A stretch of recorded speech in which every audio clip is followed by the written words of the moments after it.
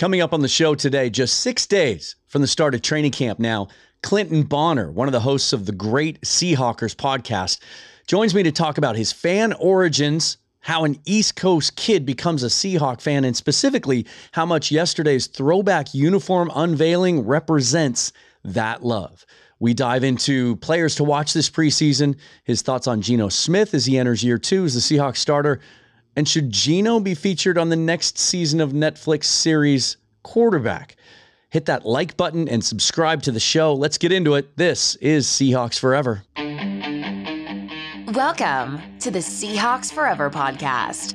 In-depth analysis on everything Seahawks. And now, here's your host, Dan Viens. Welcome back, everybody. I told you it was going to happen, and it's happening. Co-host from the SeaHawkers pod, Clinton Bonner, finally showing up on the show, joining me here. Clinton, welcome to the show. First of all, you and I have been talking about this for a while. We're finally making it happen. Yeah, man. Thank you, Dan. Appreciate it. Great time for it to happen, right? We're about to get to training camp's about to open. We had some fun news yesterday. Hey, we're entering what I think is this is going to be a fun season. There is a lot of activity, a lot of action, a lot of buzz around this team. It's good times. It's good times. And for those of us who do what you and I do, and your co-host Brandon and all those in the Seahawks podcasting community, This is the time it gets fun because it's just easier to think of stuff to talk about. You know, some of the stories write themselves, and we're going to talk about some of those today. But before we do that, I want to do this. I want to introduce you properly because it's first time on my show. I would imagine there's some carryover in our viewership and listenership because of the former link to Field Goals and where kind of the genesis of both of those podcasts. And it was actually Brandon who reached out to me and presented me with the opportunity to take the mic at Field Goals before Vox Media got rid of all the podcasts there. Yeah. Tell me this. So if people can't tell just by listening to you, you're an East Coast guy. True. Right? Long Island, you just told me. How does a kid from the East Coast and from New York specifically grow up and become a Seahawk fan?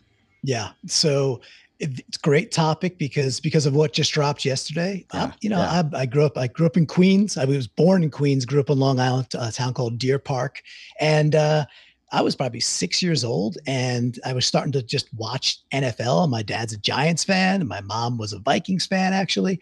And my brother was a Patriots fan and 5 years older. That's just weird. But that's the NFL. And I just loved, when I was 6 years old, I loved their helmet. I loved it. I liked the color scheme, the blue, the green, the silver. The helmet spoke to me. And at that point, my mom had to send away to Seattle, to somebody in Seattle in order to get a catalog physically mailed back in order to order something, in order to get something back. And I had like a 32, who I knew was John L. Williams, but the old meshy, no name on the back, 32 John L. jersey when I was probably like 7 or 8. Giant number. Oh yeah, absolutely. And that was that, man. I had the NFL huddle. I had the posters, I had the Blue Angel posters and away we go. And that's my love for the Seahawks started with design and marketing, basically. So yesterday must have been an even cooler day for you than it was for most of the rest of us, because that's what attracted you to the team in the first place. So what was it like to see finally the team unveil that throwback classic era uniform yesterday? They're gorgeous. They're sharp, right? They're beautiful. I love the energy and the buzz that the new team, the new players bring along with it. Like they're ecstatic to wear them because they know they're dope. The piece for me is like, hey, the uniforms look great. The pants, immaculate. To get the silver, to get the helmet right. That to me was the best part. That silver, glowing silver helmet is like, man, you forget what you had. And it's been so long since we've seen them. And yes, we've seen the mock-ups and some people have done some awesome mocks over the years. But you see them in real life and you're like, these are gorgeous. So it's just total fun. And it's not even nostalgia. Nostalgia is kind of a different feeling. This was more just fired up. We're going to wear these. And I was so in on Tyler Lockett tweeting, hey, we need to petition to wear these week 1. Yeah. Because that was the vibe that was out there. It was like, why don't we just wear these? Because these are amazing. So how about you, man?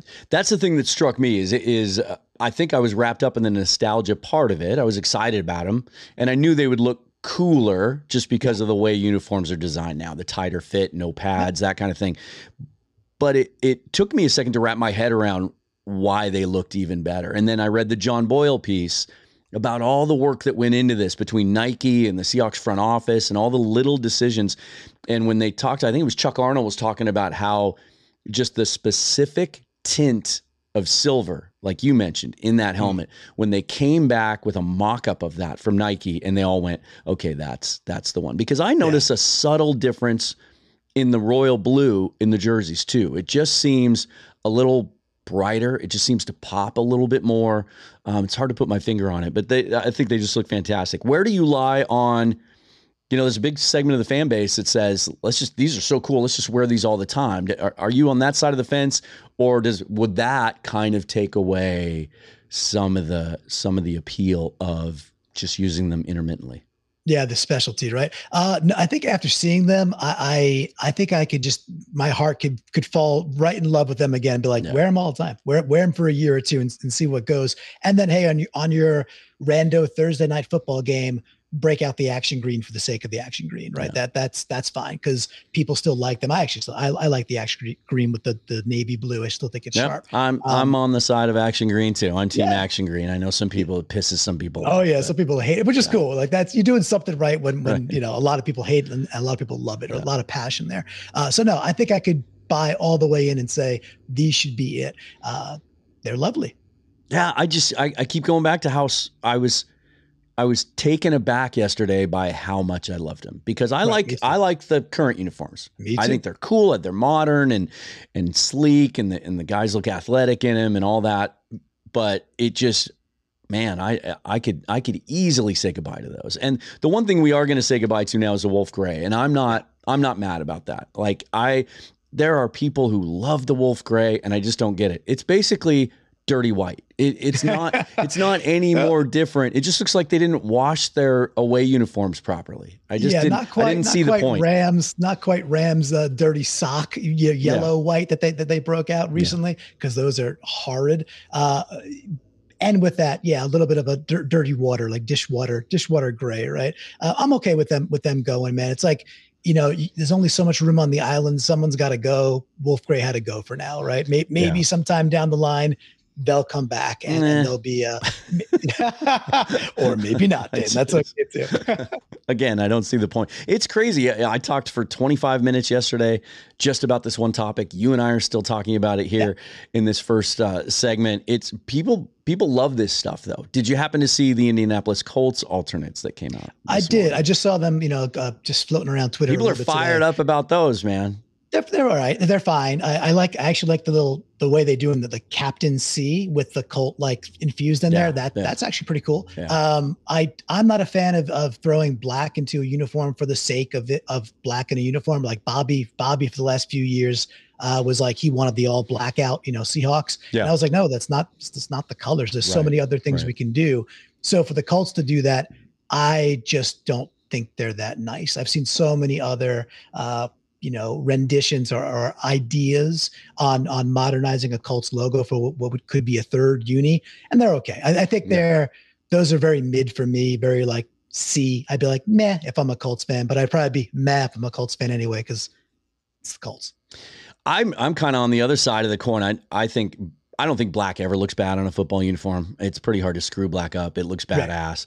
Right. My thing is the heathered blue. It looks like an Old Navy t-shirt. I have a whole closet full of heathered Old Navy t-shirts. I'm kind of wearing one right now, actually. Yeah. But just my thing is, if you're going to go black, just commit.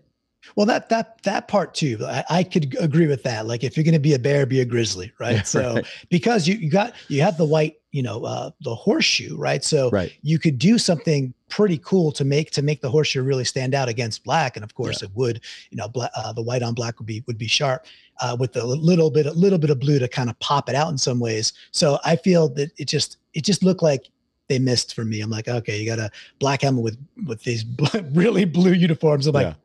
Yeah, it's okay. Well, we did it better, which I'm fired up about. Absolutely. I don't think anyone has done it as well as the Seahawks did yesterday. And the way they rolled it out, I mean, I've watched that opening video with JSN about 10 times trying to pick out little different things. And I think he woke up in my old bedroom, basically, is what I was seeing. We all had there. that blanket. Yeah. That's for darn sure. Except whatever character he was playing in that video was, family must have been doing okay because he had two computers. He did. Yeah, computers. He had a Mac and a PC. I think he couldn't really decide. Love it. I want to do this before we move on and just talk the Seahawks training camp. So you did something last week that was really, really cool, and actually it was kind of emotional for me. So you told me you were sending me something, but you didn't tell me what it was going to be. And so I get this package in the mail. It's kind of a weird shape, and I thought, okay, it's a Seahawk photo or something, maybe an autograph photo you got or something that I could stick on the wall behind me, whatever. No, it was this. And for the YouTube folks, so 3 Kiss albums, old vinyl LPs show up in the mail. So I got Dressed to Kill here. Classic songs on this album, but is known notoriously for how poorly it was produced. And then this one's kind of funny because when Bob Condotta was on the show, and we were talking about Kiss about a month ago because we discovered we were at the same concert in 1979. I heard that. The song that I pulled out is kind of my hidden gem and deep cut is a song on this album, Asylum.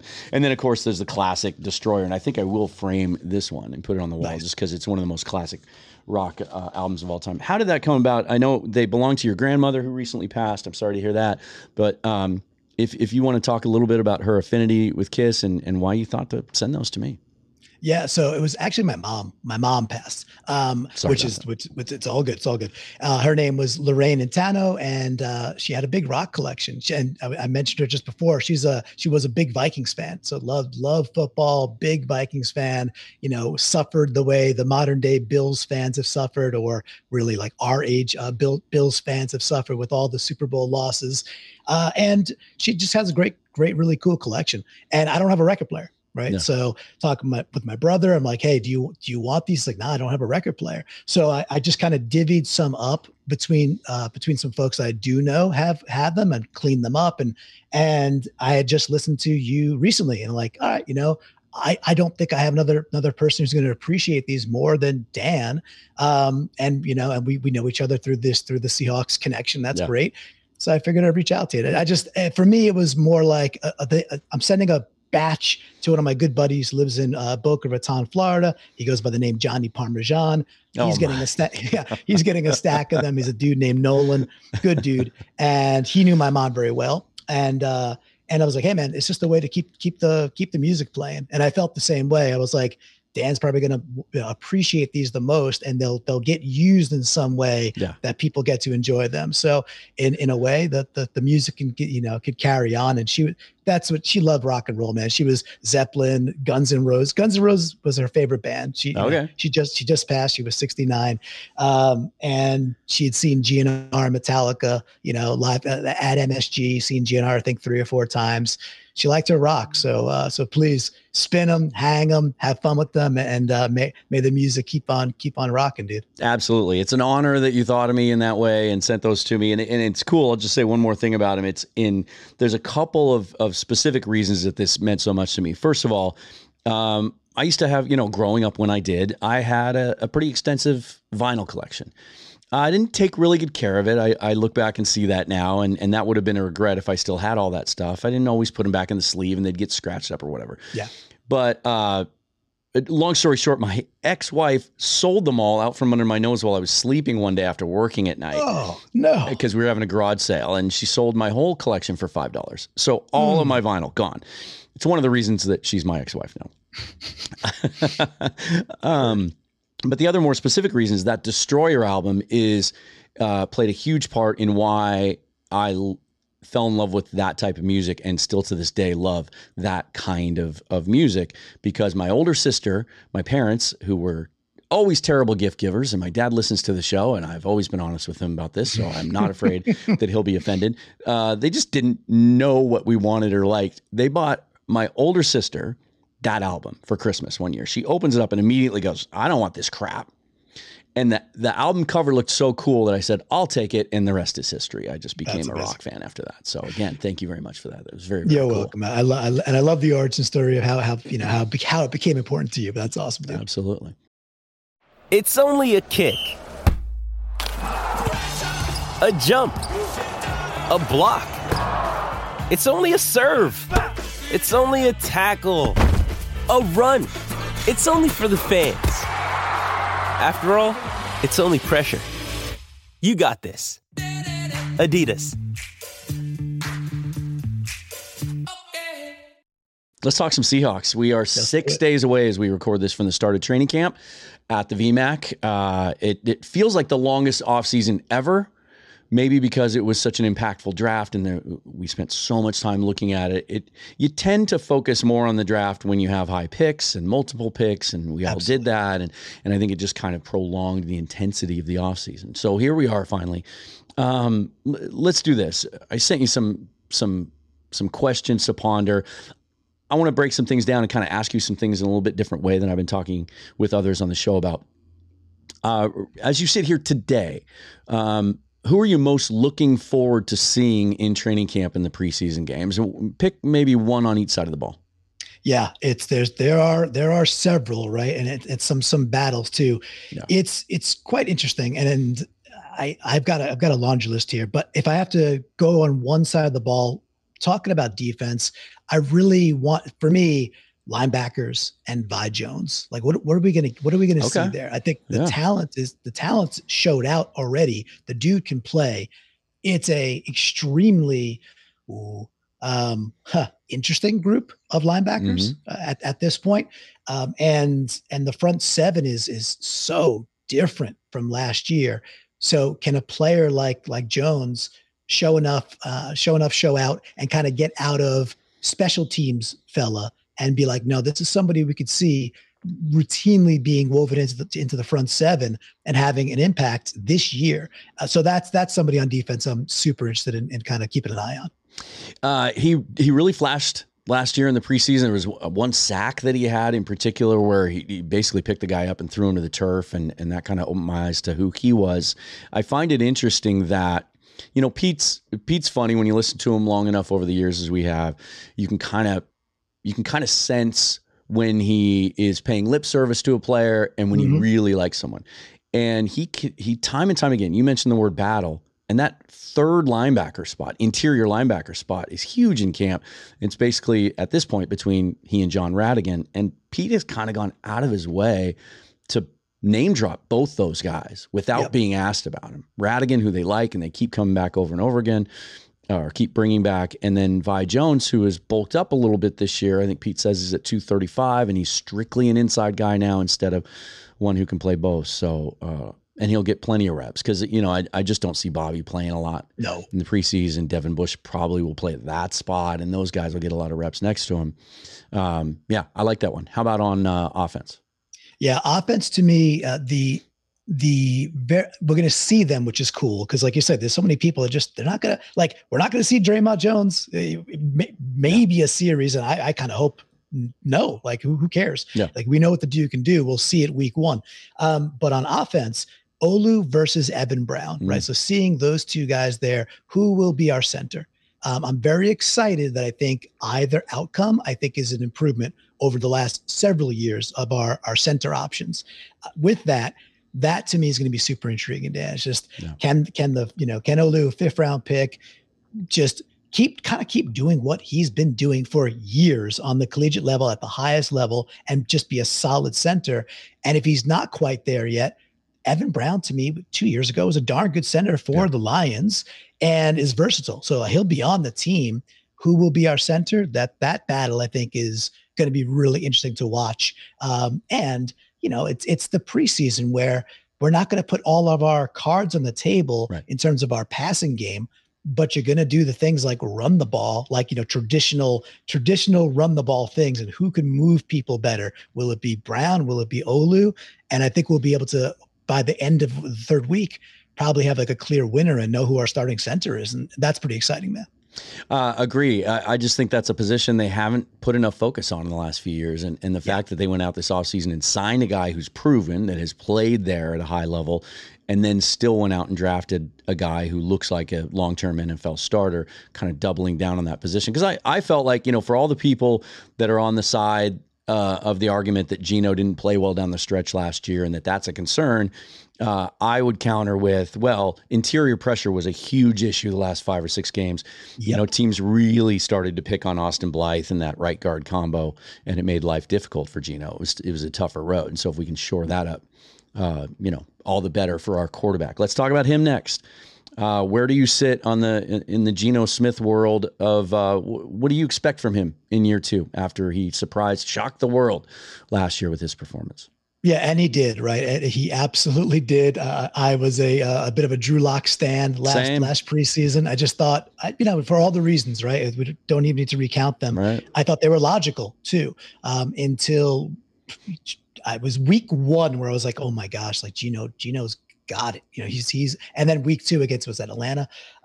Just super, super impressed with his processing. My gosh, his processing was so good, even when things broke down, which happened quite a bit. I think there's a bit of a little bit of a revisionist history of how good or not, how good the offensive line was last year. And it was okay. And it could be a lot better. That's with 2 rookie tackles. Yeah. Back to Geno, I think his I'm not even going to say ceiling. I'm going to just say I think he's going to end up in the 4,400 to 4,500 yard range. So, last year, that's Seattle's record, right? He outguns Russ and all the let Russ cook for all those years, and he throws for more yards.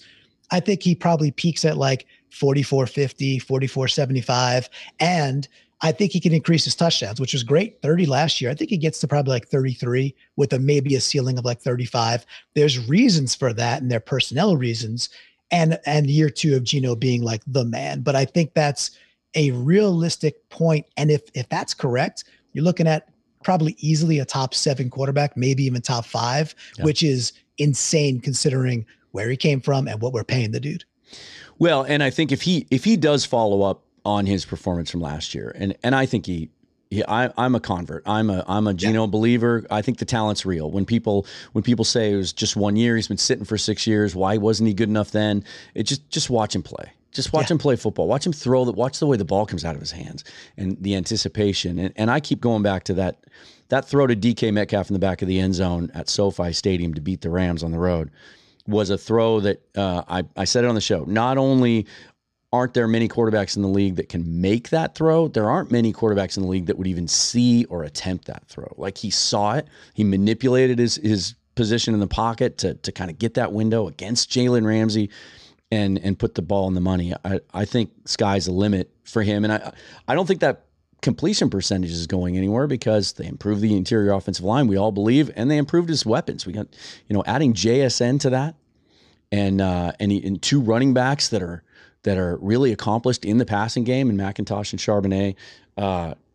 He completed just under. It was ended like up being 69. But I think he hit 70 this year. I think he hit 70. Have you watched the Netflix quarterback show yet? I have not. I getting texts about it, and a buddy of mine being like, Kirk Cousins actually is the nicest person on earth, and I haven't watched a lick of it yet, so I don't know it yet. But are you insinuating you want to have Geno on there next year? Is that what you're looking for? Yeah. So, and I'll just follow up on your Kirk Cousins point. I've always liked Kirk. I always thought he was middle. I thought he was league average quarterback, 15th, 16th, that can win some games for you. Maybe he's Matt Hasselbeck to me. I love Matt Hasselbeck. The signed ball right there from Matt Hasselbeck and a bunch of jerseys in the closet. And I always used to have these fights with my dad who thought that Hasselbeck stunk. And I would always say, okay, find me 15 quarterbacks in the league you'd rather have. And he would name them off. And I'd say, okay, how are you going to get that guy? Right? Like, that's Kirk Cousins. But you come out of the show, he's not just a nice guy. He's a tough son of a bitch. He's really, really tough. I don't want to give too much away, but they highlight that. I'm only about halfway through it. But yeah, Peyton Manning, who executive produces the show, announced yesterday that they picked it up for season 2. And I just think if they were to follow Geno this year in year 2 with all the expectations, to follow up what he did and how important it is to this team potentially contending, it would be a lot of fun to watch. I got to figure like if they don't, it's just a miss. You have a huge, the dude's a comeback player of the year last year. He has with this offense, a legitimate shot. And this is not being, straight homerism here, but has a legitimate shot with, if this team can do what they ought to do, or ceiling wise, even overperform a bit, then if he does those kind of numbers, he's in the MVP discussion all of a sudden. Yeah. Right? Not saying he wins it, but he's in the discussion. Right. So if the Manning brothers are not seriously, on the horn with Geno's agent already, I'd be shocked. Yeah, and it may not come. It may not be his call. The Seahawks have always escaped the qualifications for Hard Knocks. But even if they had qualified, they're one of those organizations that just wouldn't want any part of it. I don't think they like giving people a peek behind the curtain of kind of their culture and how they do things. But maybe if it's just to focus on Geno after everything he's been through and everything that he's accomplished, maybe they would do that. It'd be kind of cool. Let's talk about expectations, because we have seen a real shift here in the last couple of months. From Seahawks were kind of the dark horse and the underrated team, the little engine that could last year, and they were a nice surprise, one of the nicer stories in the league because nobody saw it coming. Well, now there's an expectation. Now there's a buzz that's growing, and you're starting to see some of the preseason projections. God, Athlon's preseason guide even had them going to the Super Bowl and losing to the Chiefs. You're seeing some people starting to say the words. They've made up ground. They've made up ground on the 49ers. They have a chance to challenge them in the division. Is this team, as young as it is right now, are they ready to handle those expectations right out of the gate? I mean, I think John Lynch said it, right? He came out and said they've made up. We're watching them now because it's an objects in the mirror are closer than they appear type thing, I think, for the 49ers and the Niners right now. Still, who's playing quarterback? Will Purdy be ready? I think Purdy's actually a pretty darn good quarterback. I think he showed enough to me last year on a couple of specific plays. I was like, wow, that's a big boy throw you just made. Regardless if they say you have the arm or not, you made that throw, and it was accurate on the run, back of the end zone type stuff. So I think he's good. Does he have an elbow? We'll see about that, right? Sure. To answer the question though, man, like I think that I don't find the youth part worrisome for me with this team. The part that I think is difficult, really difficult, is I think this is a very hard schedule. I think this is a difficult. The Ravens are going to be good. The Bengals are good. The Cowboys are still good. The Giants went to the playoffs last year. The Lions basically went to the playoffs last year, right? And put us into the playoffs. Yeah. Was certainly a deserving playoff team.